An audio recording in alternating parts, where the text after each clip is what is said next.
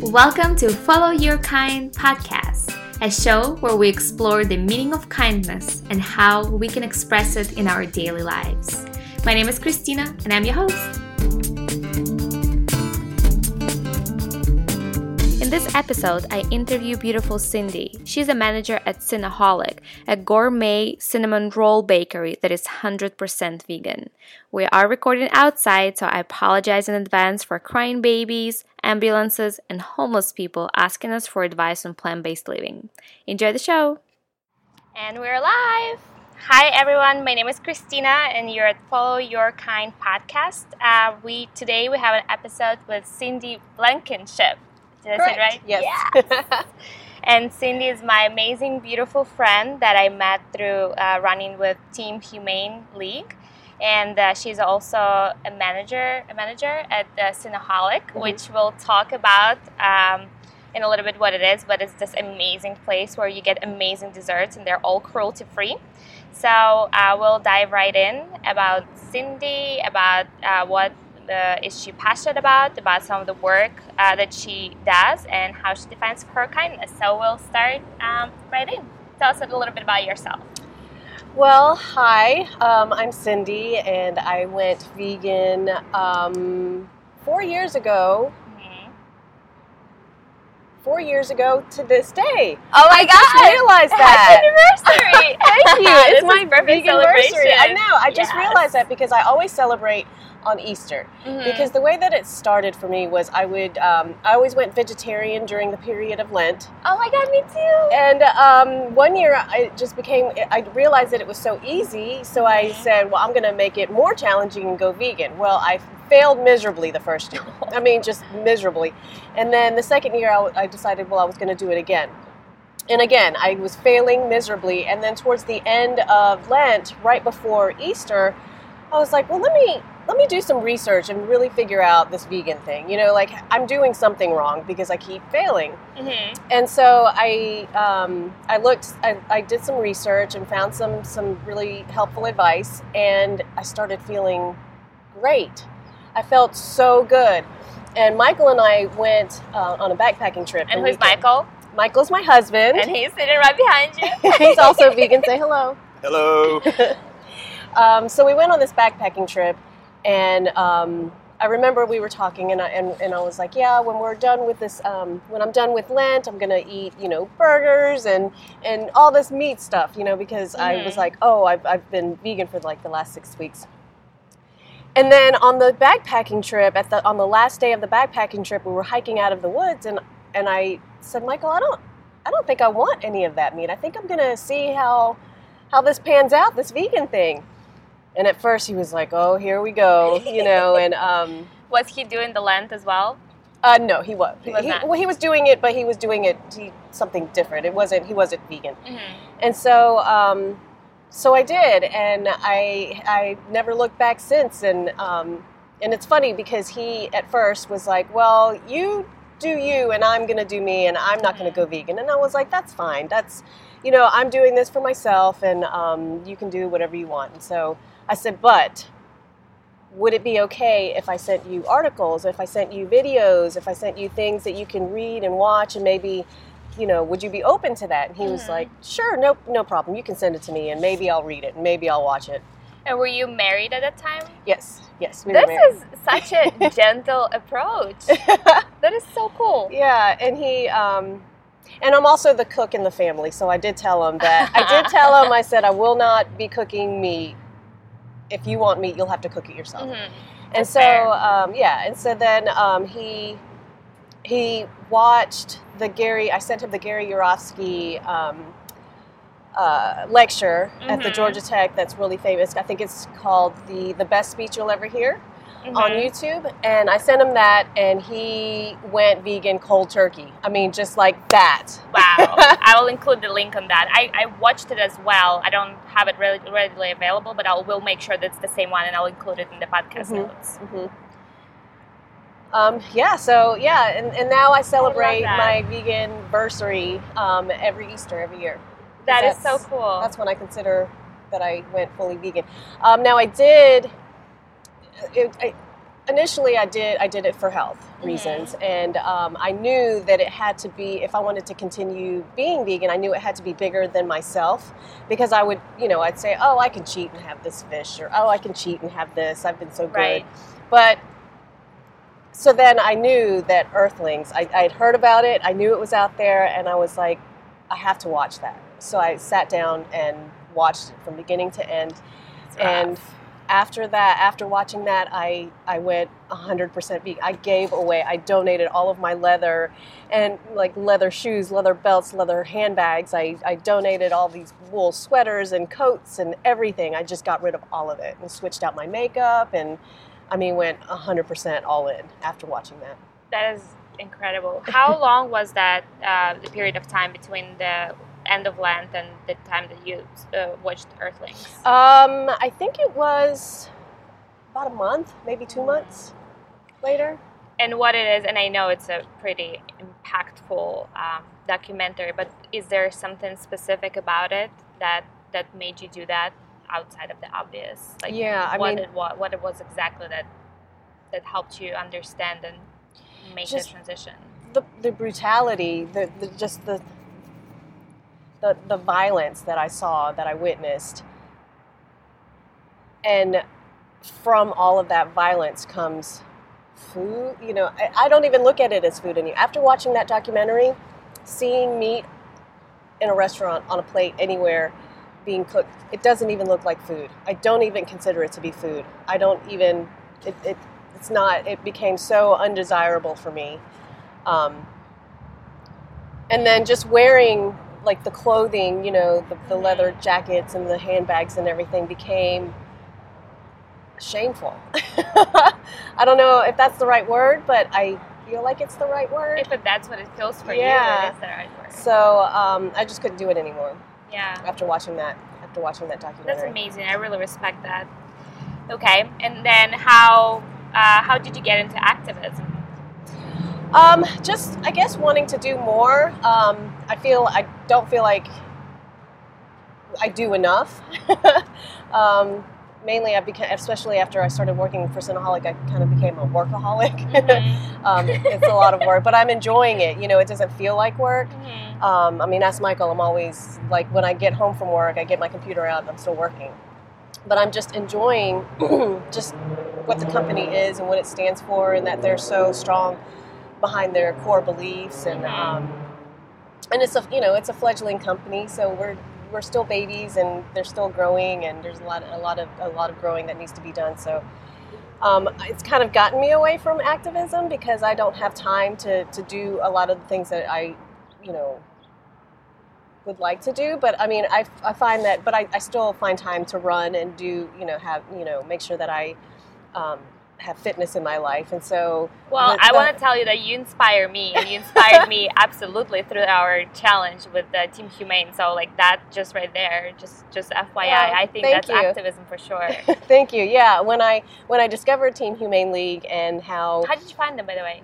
I've been following the Humane League for a few years now, and then when I saw that they were creating a Team Humane mm-hmm. League that was based around fitness, I was like, that is a good way. That would be perfect for me because, I'm working a lot. There's not a whole lot of time for me to be, into activism, but if I'm incorporating it, and it's also important for me to share with my friends and family, not just my healthy diet, but also my fitness. Right.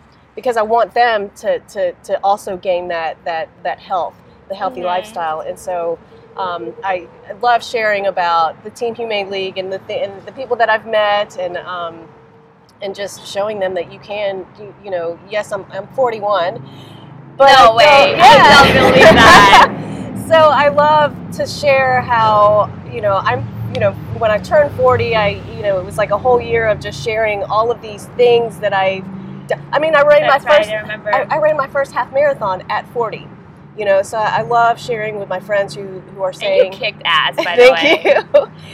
You guys both did. Yeah, That's awesome. I was so happy with that. I couldn't believe that was your first one. I thought you were running for a while. You were on the roll. Yeah. I've been running. I've been a runner for many years, like 15 years, 18 years, but I never had a desire to run anything more than a 5K or a 10K. A 10K was like, and I only did that once a year. I run the Peachtree Road Race once a year, and then that's it. That's as far as I would run. But then I started reading Rich Roll, his book, Finding Ultra, and then I read Scott Jurick's book, Eat and Run.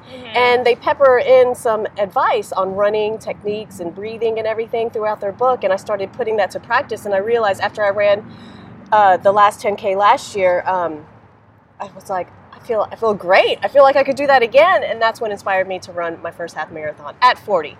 So I love sharing that with my friends who think, oh, I'm 40, I'm old, and you only eat kale. Yeah. And cinnamon. Exactly.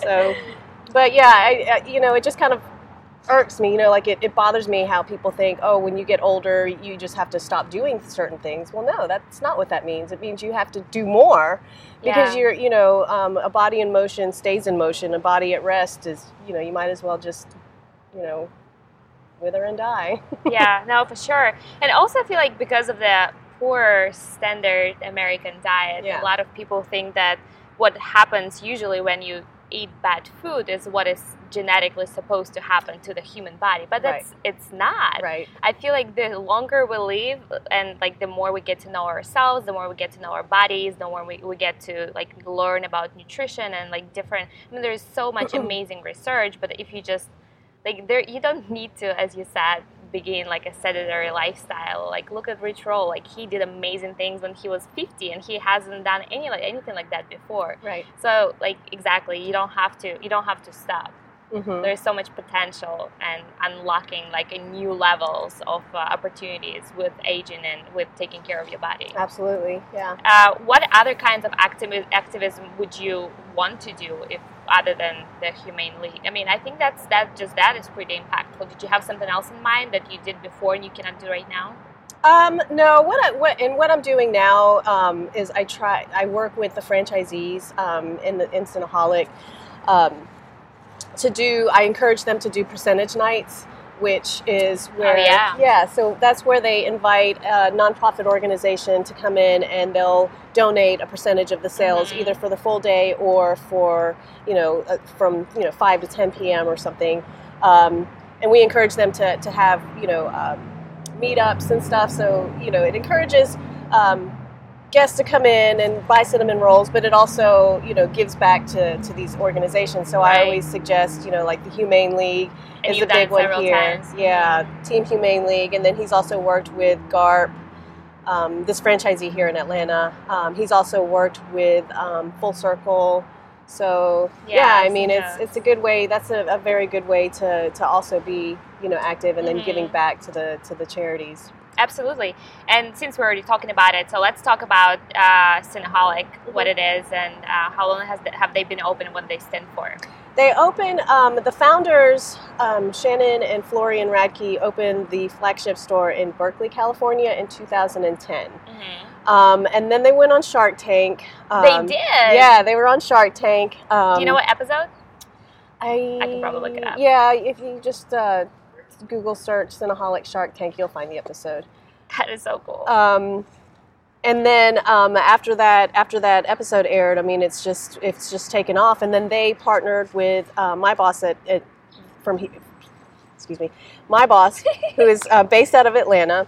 And so now the company's based out of Atlanta. Oh, yeah. I'm based out of Atlanta now. Do you know Yeah. how many locations there? There are 17 current locations. 17 current locations. There are 3 more that are, just like on the verge of opening. We're just waiting on inspections. And then, so the next stores will be, we're going to open our first one in Canada.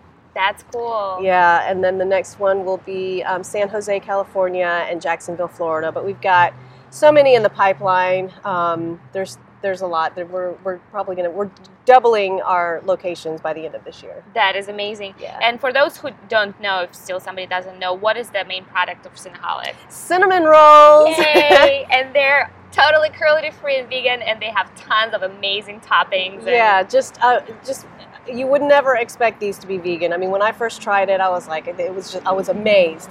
And that's kind of the basis of the company, was to show people that you can have a delicious product, a delicious cinnamon roll, and it be completely void of animal products, completely, 100%. You don't need butter, you don't need eggs, you don't need any of that. But these cinnamon rolls they're gourmet. They're everything is made from scratch every single morning. They come out of the oven all day long. So when you get a cinnamon roll, it's not one that was made earlier that day and it's been sitting in a case. Mm-hmm. I mean, they just came out of the oven. So it's so good. That is awesome. What's the address for Atlanta location, or for people who are listening here from Atlanta? It's 1230 Caroline Street, Atlanta 30307. Perfect. Stop by. Okay, tell us, what is your favorite roll? My favorite cinnamon roll. As a professional, I like the cinnamon roll with strawberry frosting, strawberries, and almonds. That's my favorite. And that's almost exactly what Michael is eating right now behind you. I know. That's the strawberry frosting is his favorite too. But hands down, it's funny because I've done a few grand openings, and with every city, the frosting flavors differ. The favorites, really? Yeah. Mm-hmm. So like lemon was popular in Boca Raton, and then marshmallow was popular, in Lancaster. But cream cheese is like popular everywhere, no matter where you go. I like cream cheese, I think, the most among the ones I tried.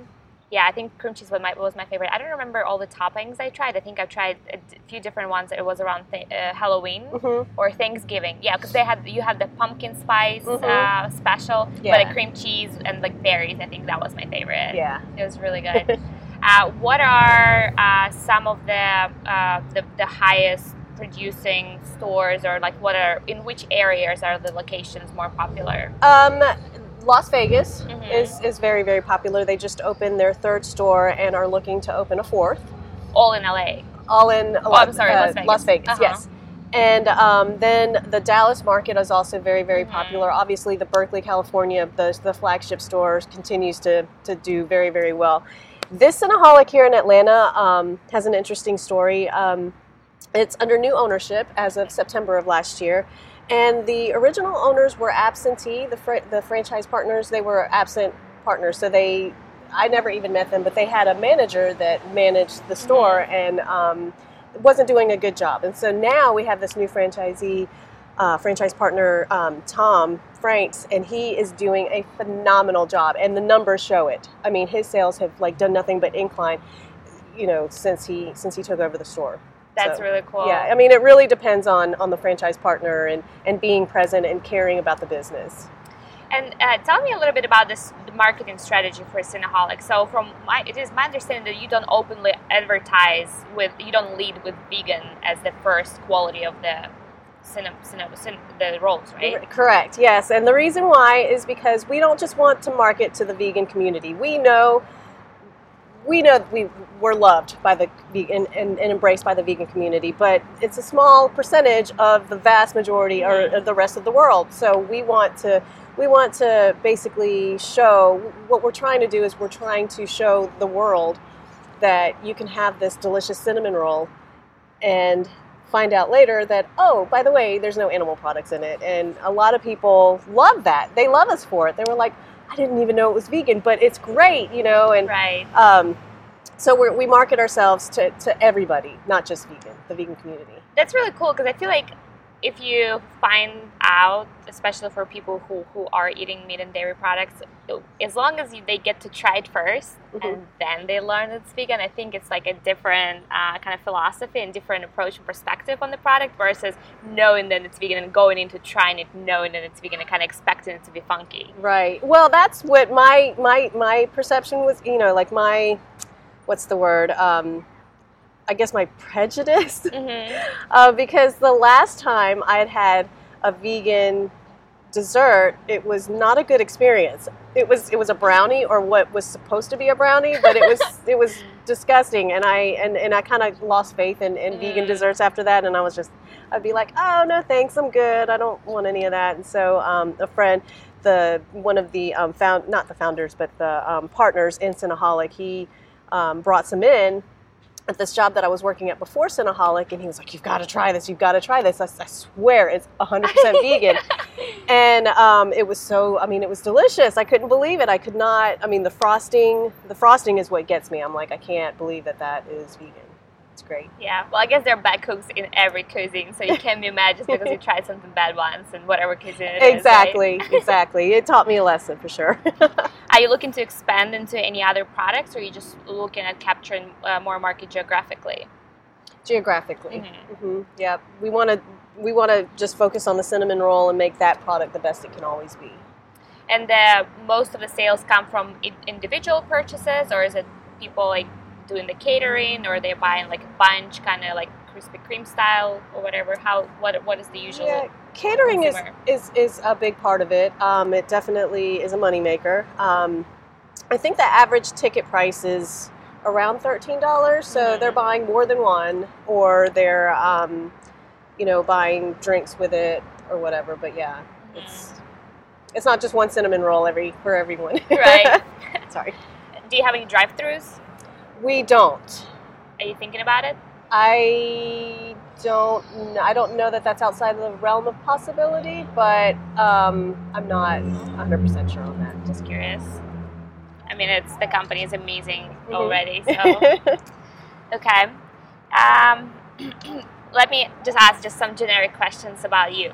So, tell me about a few of your favorite vegan foods to eat. Oh, I tend to stick closer to the healthy side. So, like lately, and it goes in waves. So right now I'm on a kale kick. And so I've been eating just a ton of kale. And when I say a ton of kale, like, You mean it? yeah, like a half a pound a day at least of kale. But then I do also like the vegan junk food. So I like... and I'm sorry, while we're on kale, how do you eat it? Do you put it in smoothies? Do you cook it? I put it in soups, but for the most part, I just eat it like a salad, and I make my own salad dressing with hemp seeds and apple cider vinegar.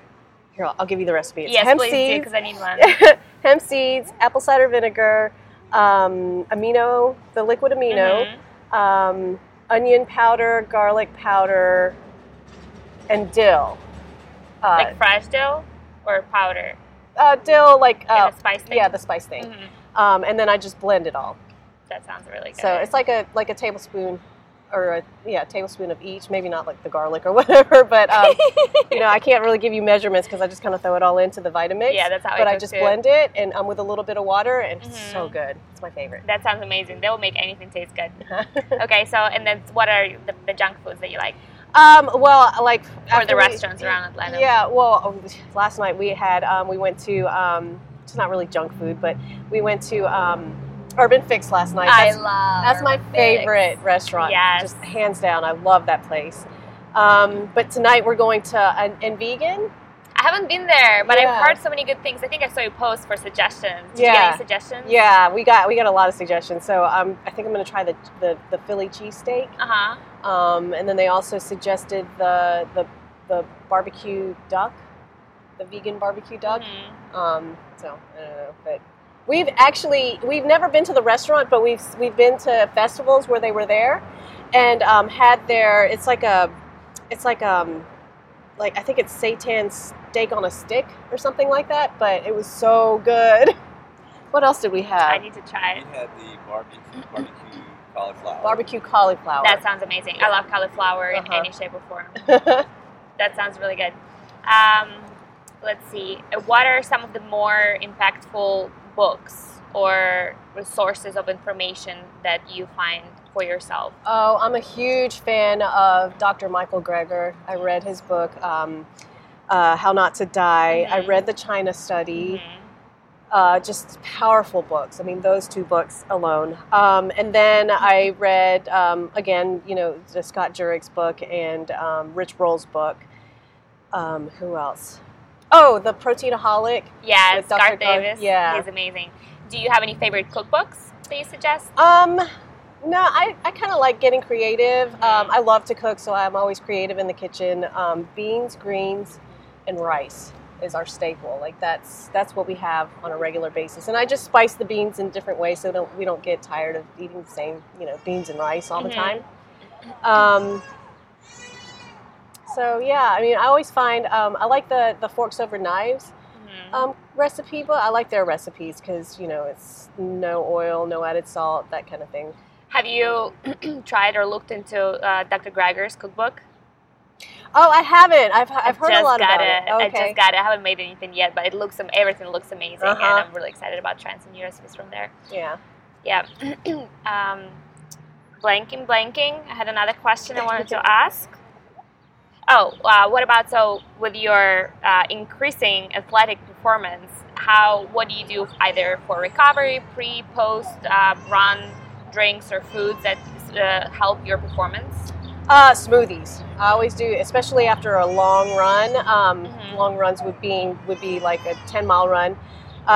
Always smoothies, green smoothies. And what's your favorite smoothie? What do you usually put in there? I put, green smoothies, spinach, definitely spinach. I'm not a big fan of kale in smoothies. You're not? Okay. No, I know I just said, I'm on a kale kick or whatever, but I've never really been a fan of kale in smoothies. I love it alone.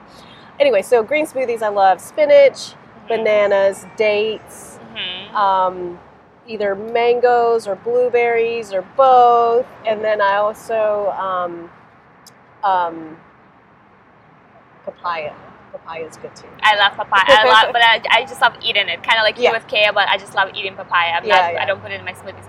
What do you, what liquid do you use? Do you just use water or nut milks? Yeah, I started using water too. And I put usually, I try to put turmeric and a little bit of black pepper in mine, either spice or if I have the actual root, then I put the root in after like all the craze about turmeric and Dr. Greger's, the information that he has about anti-cancer and all of that. So smoothies are amazing. And then do you usually do anything before the runs? No, I just try to do, it's either, we were on a kick where we were running first thing in the morning, and that feels great, but now he has a new job, so we have to do it in the evenings.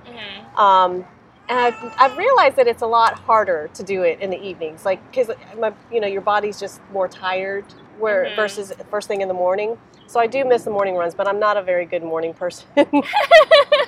So I don't miss it that much.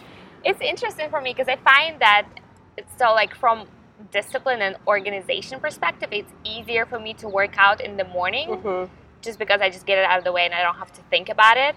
Now I perform better if I like work out or run at night. Like my numbers are better, or like I get more out of the workout. But then it's way harder for me to like discipline myself and motivate myself to do it in the evening. Because by the evening, I'm like so caught up and I have 5,000 projects on my to-do list, and I just feel like I have no time. But I actually perform better at night. So I don't know. It's just interesting how it works. You got to work the balance. Yeah, that is interesting. I know that like when I get home from work, if I don't immediately put on my running shoes and walk out the door, if I sit down just for 1 second on the couch, it's not going to happen. So I have to immediately put on my shoes and walk out the door and go for that run. Right. So if some of the listeners are thinking about trying it out, they're not sure, but they're thinking about trying vegan, is there something that you would say to them to help them to make the decision? Yeah, exactly. It takes 21 days to create a habit. So try it for 21 days. Just try it. And then do some research. Don't just cut meat out of your diet and expect to feel great, because you're not. You've got to crowd it out with good food. Why is it worth doing it? Why is it worth doing it? Why is it worth going vegan for them? I'd say, it's funny because I went initially for my health. My husband, on the other hand, for the animals. So it really depends on the person. You have to. Got a little bit of health, How y'all doing today? Sorry, we're talking to homeless people here. So it really depends on who I'd be speaking to. I'd have to take into account what's important to them, if it's animals or if it's health or maybe both. Or maybe environment. Yeah, exactly. Or environment, exactly. So it's just interesting. It's interesting, like you are, meeting people and interviewing people. I'd like to see more of, what makes people go vegan. Right. That's kind of was one of my motivations, because it just baffles me so much, because I feel like all the information is right there. The knowledge is right there. Mm-hmm. It's just people either being open to it or not. And I think what I'm now learning is we have to be, we don't have to, but I guess people have to find something that speaks to their values. Mm-hmm. Right, and just like you said, either it's animals, either it's environment, either it's their personal health or the health of their children, but they need to find something that speaks to them, and then through that language they may be able to receive the message. So I'm really curious to see what it is for different people as well. Yeah, and I also think that vegans that stay, because I've heard this before where when I tell somebody that I'm vegan, oh, my wife was vegan, but she quit after like she was vegan for like 5 years and then she quit. Yeah.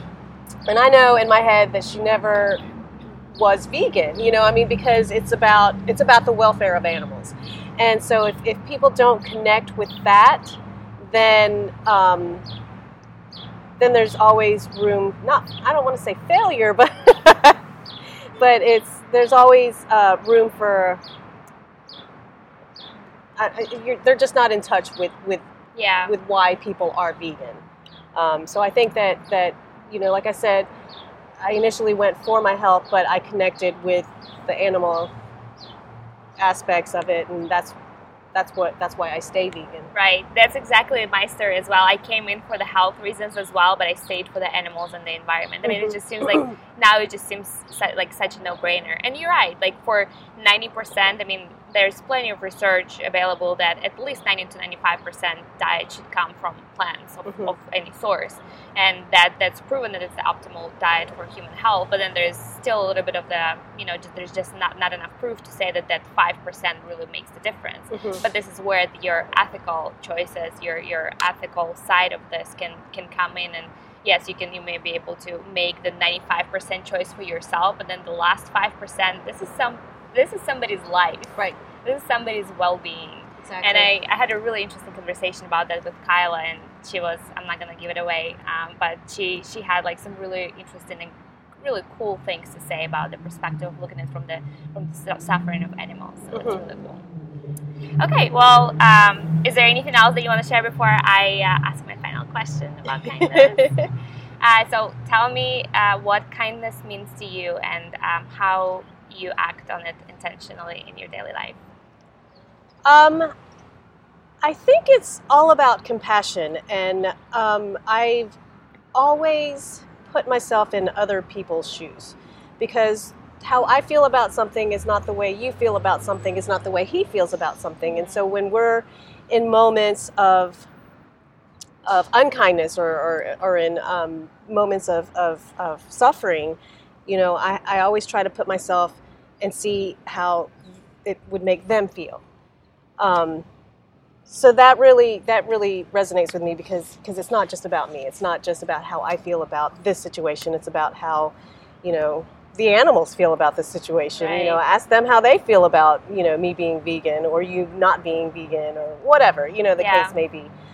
So kindness to me is always reflecting and putting yourself in other people's shoes. I love that. Well, thank you so much for your time, and I'm looking for many more interviews like this, and I'm hoping we'll get to run together maybe. Yeah, on definitely. April 21st. We'll see. I might have to be out of town. Like I said, we've got 3 store openings, but I'm definitely, sure we'll have many more runs to come. Yes, so, but thank you so much for your time, and Thank you. happy It was my vegan pleasure. anniversary. Thank you so much.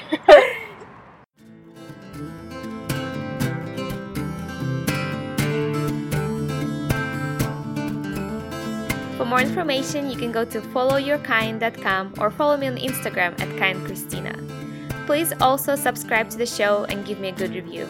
Thanks for stopping by.